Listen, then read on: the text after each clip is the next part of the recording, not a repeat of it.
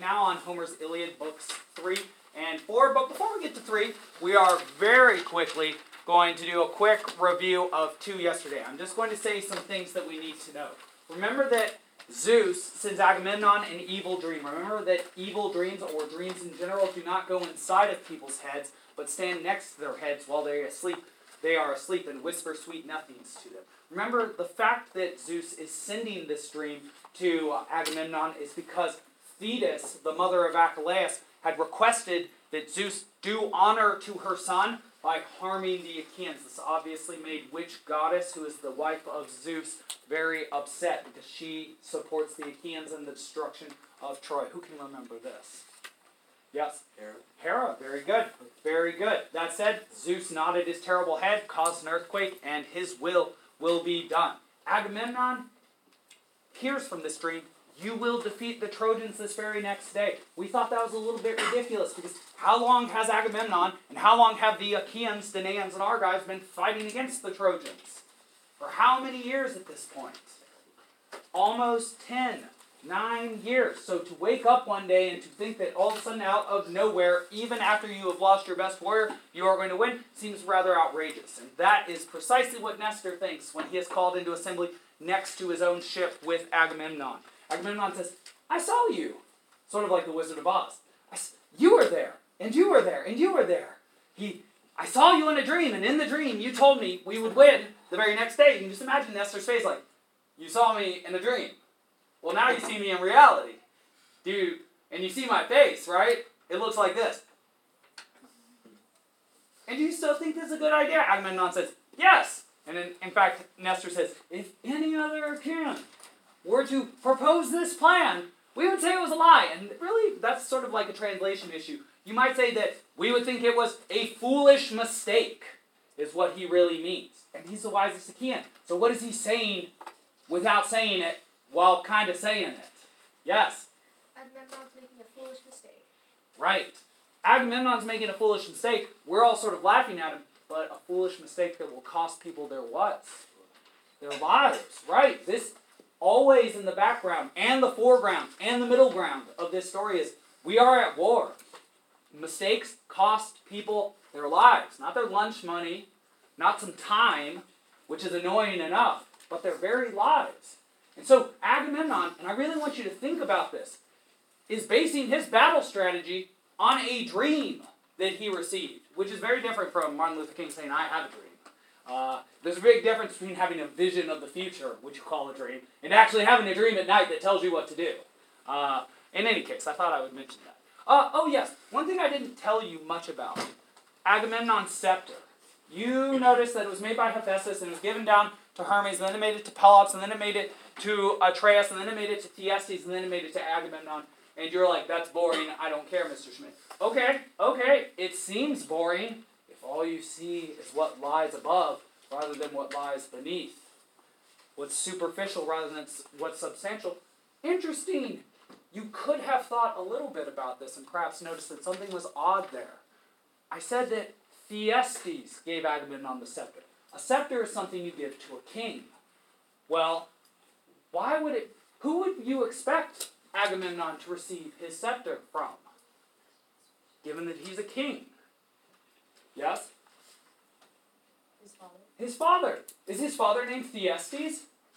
No, his father's name is Atreus. And it said that Atreus gave the scepter to Thyestes. I'll tell you one fact you don't know. Thyestes is the brother of Atreus. Why do you think it was the case that the scepter made its way to Thyestes rather than to Agamemnon directly? Yes? Because it was his firstborn. Agamemnon was his firstborn, and Menelaus the secondborn. Yes? Thyestes killed Atreus. That's right. And it's actually technically more convoluted than that. Agamemnon's family is the most famous mythological family for all the terrible mistakes they make and all the people they kill within their own ranks. That said, Thyestes' son, Aegisthus, who you will hear about very much again in relation to Agamemnon in the Odyssey, he killed Agamemnon's father, Atreus. He was actually raised as Agamemnon's brother, even though he's his cousin. And because of that confusion is related to the fact that Aegisthus, son of Thyestes, kills Agamemnon's father, Atreus. He was actually Aegisthus was actually sent to kill Thyestes, thinking Thyestes was his uncle, discovered because of a special sword that he was actually his father, and then came back and killed Atreus instead. And so, Thyestes received Agamemnon's scepter. Agamemnon and Menelaus would later go to Tyndareus, from whom they would receive their wives, Clytemnestra and Helen, come back and destroy Thyestes. And thus Agamemnon's scepter comes to him not by right of birth, but by what? Looking for another B word. Yes, Blood. by blood. That's right. That scepter is covered in blood.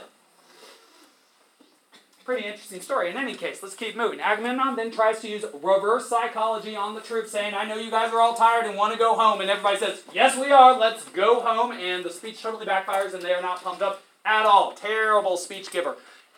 After he gives that speech, which goddess sees that there's trouble and sends another goddess down to earth to fix things? Hera, who is the goddess who comes down to earth to tell a person, a human, Odysseus, to fix things? You. She sends. Woo, we need some help. Yes? Athena. Athena. And Athena goes to talk to the person who is most like Athena. And that's, yes? Odysseus. Remember the name. You won't be able to forget it, I assure you. Remember Ulysses, too. That's his Latin name. He comes up a lot in the history of Western thought. Probably because we value intelligence and cunning and trickery, too. And we very much like trickery. In fact, one of your favorite I'm like a terrible joke teller, the person who gives away the punchline in the lead-up. But one of our most wonderful traditions, our holidays, is based on trickery.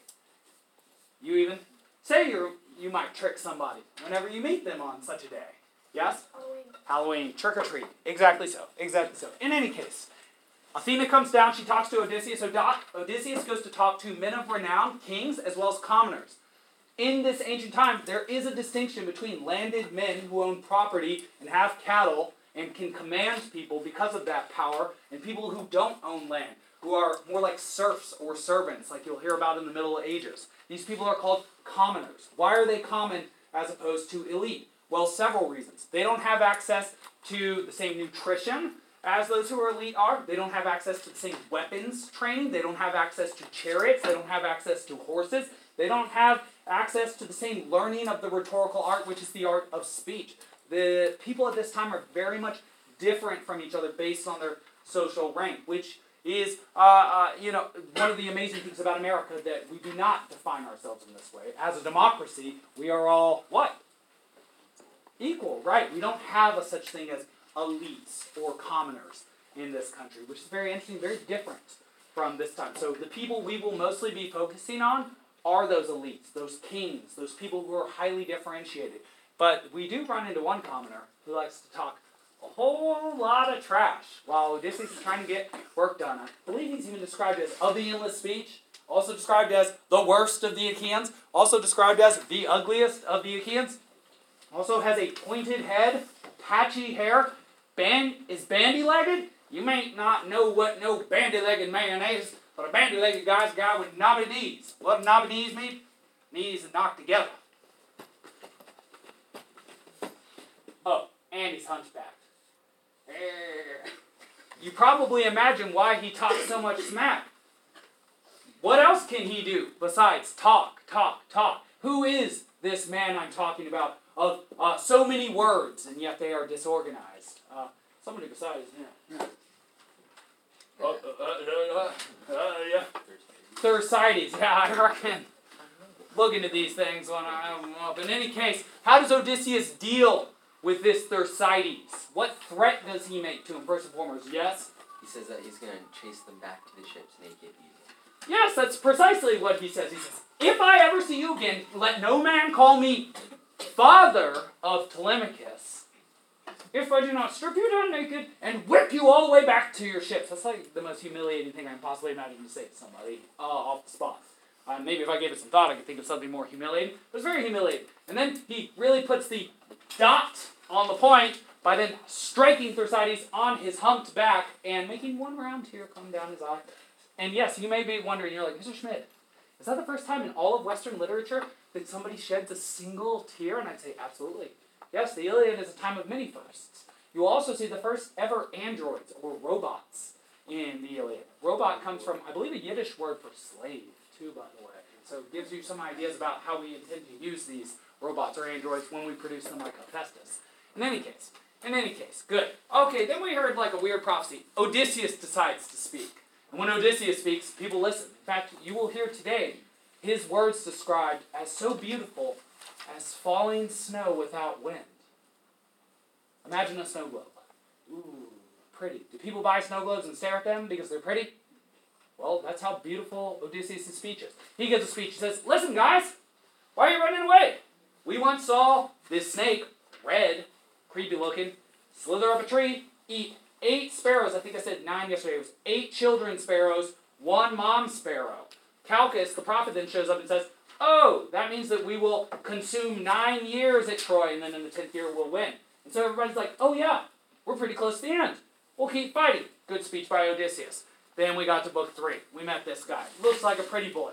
One thing we know about Paris that lets us know immediately that he cares more about his looks than it actually being effective in action is that what is he not wearing that every single other Trojan and Achaean is wearing, as you expect all people to wear before a battle where you can die? Yes. Armor! He doesn't have on armor! He has on leopard skin. It's like a leopard print, essentially. Like, he's looking fabulous. Like, my goodness. In any case, something that may infuriate you later is that in book 6, he will be shining his armor back in Troy that he has not used, while people are fighting in a battle that he caused by stealing Helen. Are you starting to see how you should be judging or evaluating the character of Paris of Troy, also called Alexandros, whose name I share? We all have work to do in this world. In any case, he jumps out in front of the Trojans. Everybody's like, whoa, look at that stud. Amazing. He looks so handsome. He must be incredible. And then he sees Menelaus. Menelaus is like, I'll kill you. I'll kill you, son. And then Paris goes, "Ah!" Freaks out, sees him, goes green with fear. Not even just pale, green with fear. Like he almost stepped on a snake. And then he retreats back. And then I need you to open to book 1 or page 118 because I want you to see what his brother has to say to him. So his elder brother, Hector, who is the champion of Troy, the greatest warrior of Troy, is the heir to the throne, has a wife, has a son named Astyanax. His wife's name is Andromache. Well, Hector is everything that Paris is not. And, well, I just want you to see that he has quite a bit to say to his brother. Any of you have an older brother? Are any of you an older brother yourself? Do any of you just have a sibling? Okay, I want you to see if you recognize some of these words that people use here. This is line 38. But Hector saw him and in words of shame rebuked him. Evil Paris! Beautiful woman crazing, cajoling. Better had you never been born. My goodness, sounds like a sibling, doesn't it? Or killed unwedded, because at least then there wouldn't be war at Troy. My goodness. Truly I could have wished it so. It would be far better than to have you with us to our shame, for others to sneer at. Surely now the flowing-haired Achaeans laugh at us, thinking you are our bravest champion, only because your looks are handsome, but there is no strength in your heart, no courage. Were you like this? Ooh, this is really important. Were you like this in that time when in sea-wandering vessels, assembling oarsmen to help you, you sailed over the water and mixed with the outlanders? He's going to describe when he took Helen and carried away a fair woman from a remote land whose lord's kin were spearmen and fighters, to your father a big sorrow, and your city, and all your people, to yourself a thing shameful, but bringing joy to the enemy. And now you would not stand up against warlike Menelaus. Thus you would learn of the man whose blossoming wife you have taken. The lyre, that's a harp that he plays, would not help you then, nor the favors of the Aphrodite, that's his looks, nor your locks, that's his hair, when you rolled in the dust, nor all your beauty. No, but the Trojans are cowards in truth. Else long before this you had worn a mantle of flying stones for the wrong you did us. Ooh! Oh man, Hector really doesn't spare many punches or stabs or throws in that case. He says you're evil, you're cajoling, all you do is look good, but you don't fight well. Were you such a coward when you went and stole a man's wife who you won't even stand up against and fight now for all your smack talk? Better, you are ashamed to your father, to your people, and to your place of birth. It's about the biggest rebuke you can possibly imagine getting from another human. Well, he basically says, you're worthless. And he's basically right. That said, and write that pretty quickly if you can. Paris has quite the response for Hector. I'll read you that response as you write what you need to write here. He basically says, I'll just summarize it before I say it. Don't hate me because I'm beautiful, bro. But I just don't know how much that's actually supposed to help him in a battle where you wear helmets and throw spears at people, even though he doesn't have a helmet on. Then in answer, Alexandros, the godlike, spoke to him. Hector, seeing you have scolded me rightly, not beyond measure, still your heart forever is weariless, like an axe blade, driven by a man's strength through the timber, one who well skilled hews a piece for a ship, driven on by the force of a man's strength. Such is the heart within your breast, unshakable. That is another example of a Homeric simile. Notice that, like an axe blade. He is comparing Hector to an axe blade, something sharp and persistent. So apparently he's not sharp nor persistent.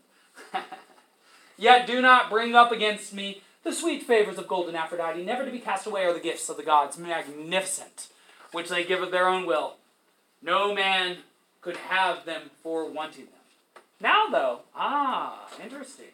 If you wish me to fight it out and do battle, make the rest of the Trojans sit down and all the Achaeans, and set me in the middle with Menelaus the warlike, to fight together for the sake of Helen and all her possessions.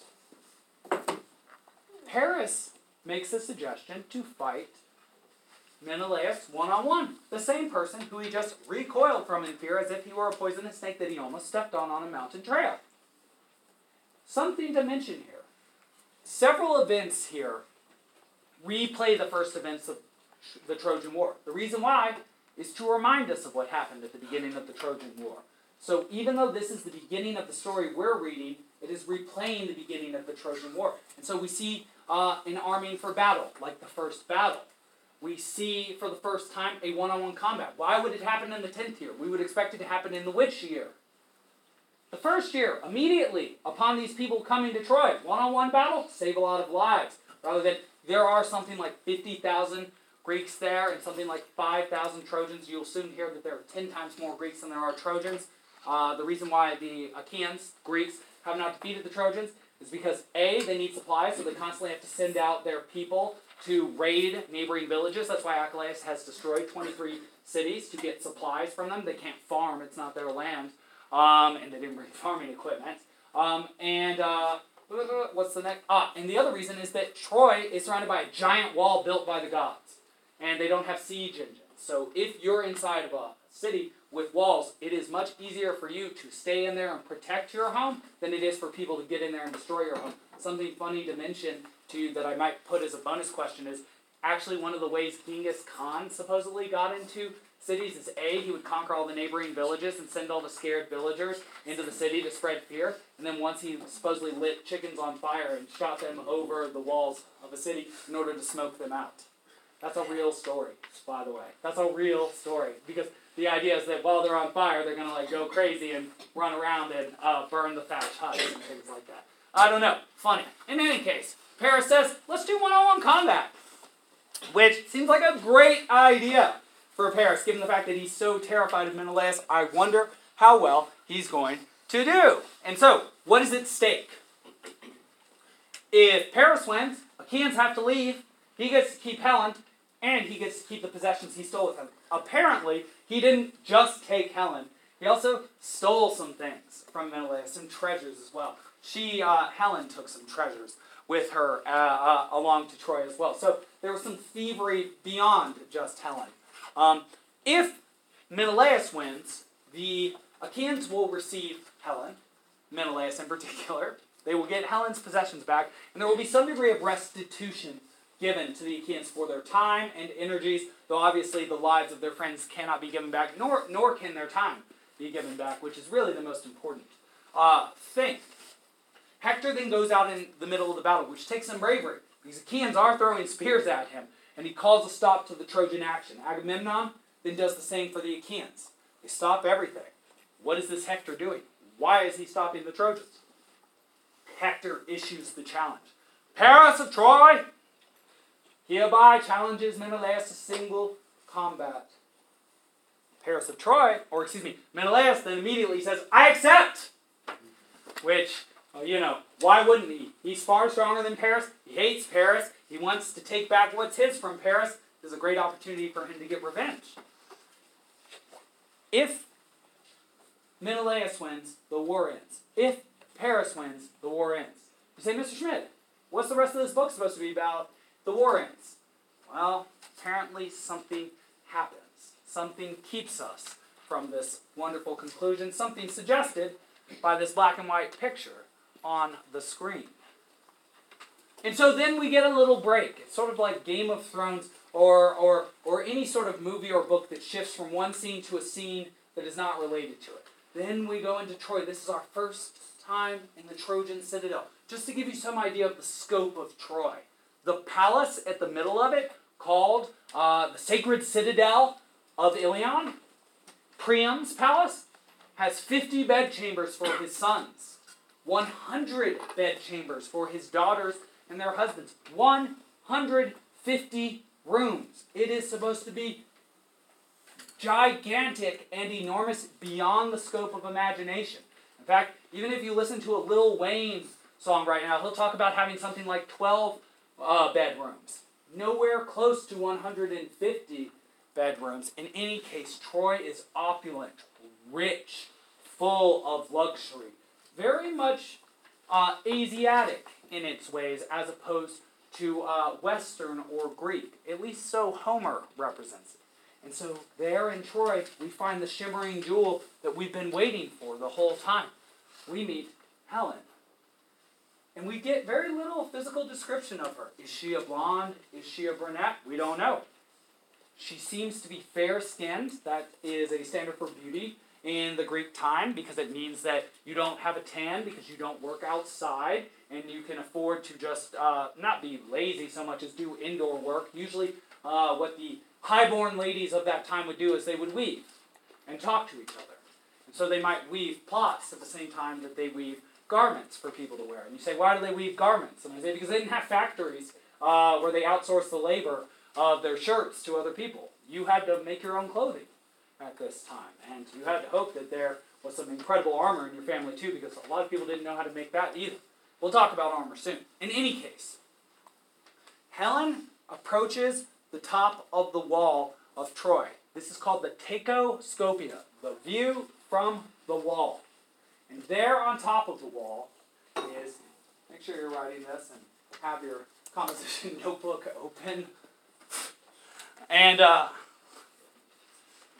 know, it's funny how things duplicate in this world. It's funny how things duplicate. In any case, Helen then meets the king of Troy, Priam, next to his advisor, Antenor. We'll see Antenor again in the deepest circle of the Inferno next year. He actually has a region in the deepest circle named for him called Antenor. And Priam and Antenor actually make kind of a dirty old man joke to each other. As Helen approaches them, they say, I don't blame any man that's willing to fight 10 years for the sake of sweet Helen. They say, hey, you get it, don't you? You get it. And basically they laugh to each other and they're like, we do get it. Helen then approaches slightly bashfully to Priam. And you say, why? She's so beautiful. What does she have to be ashamed of? It's like, well, think about it. What does she have to be ashamed of while she walks through Troy? Well, all the women that are around, many of the women around her have husbands. What are those husbands doing at this very moment? They are fighting in battle. They are fighting in battle and dying. Every woman that Helen sees can potentially blame Helen for the death or the potential death of her husband, of her father, of her brothers, of her son. Do people hate Helen in Troy? Absolutely. She's the cause of all of their suffering. And so, does she live a blessed life in Troy? She lives a cursed life. And so she acts like someone who's cursed, even though she's so beautiful. And so, Priam actually addresses her with gentle words, which is very kind, because he obviously knows that she is the cause of all of his suffering as well, and he has lost many sons. And Alexandros Paris is not his favorite son, and perhaps will cause him his favorite son. Hector of Troy. And so he says, Helen, come to me. Point out the remarkable Achaeans to me. And so this is a moment where we get to learn who the remarkable Achaeans are, how they look, and what stands out about them. So let's take a quick look. Priam first asks about the man who you would expect him to ask about. And this is a picture of Helen. See whether you don't immediately judge her. Do you find yourself thinking, yes, that's the most beautiful woman ever to have existed, or are you like, I should show a picture of Kim Kardashian next. It is probably actually the case that a modern model or a modern supermodel is more beautiful than Helen, just because we are so much healthier, we have so much better nutrition, and we have so much better fitness regimens these days. So that's kind of an interesting thing to think. You may be alive during the existence of the most handsome human ever to have existed, as well as the most beautiful human to have ever existed, and almost certainly the strongest human ever to have existed. There's a guy named Half Thor who can deadlift over 1,000 pounds. Yeah, he's more like double Thor, if you ask me. In any case, only 500 for me. In any case, Priam first asks about the person you would expect him to ask about. He says, who's that royal-looking fellow? And why does he look for royalty? Well, what is Priam? Royalty himself. And so he notices Agamemnon first. There's something that just sticks out about Agamemnon. You can even see it. Probably also it helps the fact that there are people all around Agamemnon and he has very fancy and magnificent armor. The next person he sees is Odysseus, and I love the description of Odysseus. It's like a ram amongst sheep. It's like a corralling man, like a bull, amongst a bunch of sows, amongst sort of standing around ladies. He looks distinct for action. He looks ready for action. He also looks different from those around him, like he knows what he's doing, is the idea. And he certainly does, more than anybody. Antenor then describes an event that happened at the very beginning of the Trojan War. So you might have asked, Mr. Schmid, do these Achaeans just resort to violence immediately? Didn't they try peace at all? And I would say, yes, they did. When the Achaeans first came to Troy, they sent Menelaus and Odysseus as envoys, ambassadors to Troy, to demand Helen back and say, we'll turn around if you give Helen back. We don't want everybody to die. Supposedly, Antenor actually considered killing Menelaus, thinking, since this Achaean king, this Spartan king, has come to us and just given himself to us like this, we could just take him out right now. Might make things easier in the future. Would that he would have. Would that he would have. In any case, they did not do that. And as I said earlier, Antenor says, he describes Menelaus and Odysseus. He says, Menelaus is taller than Odysseus. And actually, when we saw Odysseus, we couldn't believe that everybody said he was smart, because he looked really stupid. He actually says he looked like a fool, because he stood with his staff and he stared at the ground, like someone who looks confused. But really, he was probably doing what while he looked at the ground? He was thinking. And so what was he thinking of? What he was going to say. And when he spoke like fresh snow falling from the sky. It was so beautiful. And you will get a chance to see Odysseus' speaking ability during the Odyssey. You will see a little bit of it during the Iliad. You've gotten to see him speak already. To be able to speak beautifully is one of the highest arts that we have ever known as a people.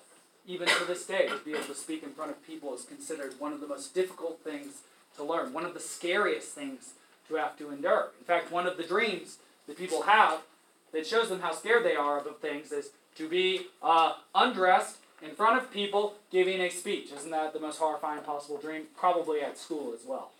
In front of people you know. Interesting. Alright, in any case, Ice Raider gets described too. He is a head larger than everybody. He is Shaquille O'Neal out there. He is humongous. You might imagine that when you see him, if you were on a football field, you would scream and turn the other way, regardless of what your coach says to you. Alright, here's some nice images of them. Here's a picture of Menelaus. I like that. See Paris shown without a beard to show that he's not very masculine. Diomedes, we'll talk about him in Book 5. Odysseus here with a funny hat. Nestor looking old with a long beard. Achilles, Achilles with a smaller beard. He's known to be very handsome. That's why he's represented in this way. He's actually the most handsome, the fastest, the strongest Achaean, and one of the tallest. Not quite as tall as Aias the Greater, though Aias the Greater is his cousin.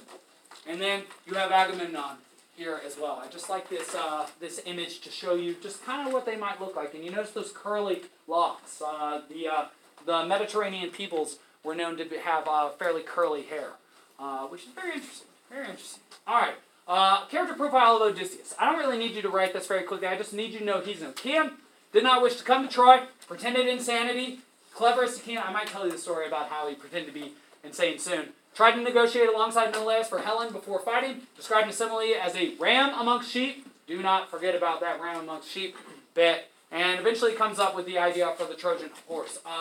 Just the one thing I said about him pretending to be insane is that he had heard a prophecy before the Trojan War happened that he would come back 20 years after the Trojan War with less money than how he left for it. Which is a big problem because part of the reason that you go to war in the first place is to sack cities, take women, take possessions, take cattle. That's what you do. You get more stuff by taking it from other people at that time. And so, we've come a long way. And what he did is he yoked an ox and a horse together. They don't work very well together. Just think about it. And then started salting his fields, acting like a crazy person. When you saw your fields, your plants die. That's what the Romans actually did to Carthage, their enemy, after they destroyed them. They salted their fields so nothing would ever grow again. But then things did grow again, and 100 years later they made a Roman colony in Carthage, which I think is an even better way to destroy a people. You make something better on their land. In any case, those Romans, they hated the Carthaginians. We'll talk about that a lot in the Aeneid. In any case, Odysseus needed to be gathered to go to Troy because of his cleverness. But he didn't want to go. And so this man Polymedes then takes Odysseus' young baby son. When he comes as an envoy, he's like, oh, you're crazy, Odysseus. Puts his young son in front of Odysseus to see if he'll run him over. Odysseus does not run him over. Odysseus does come to Troy. You want to hear what happened to Polymedes? I'll tell you tomorrow.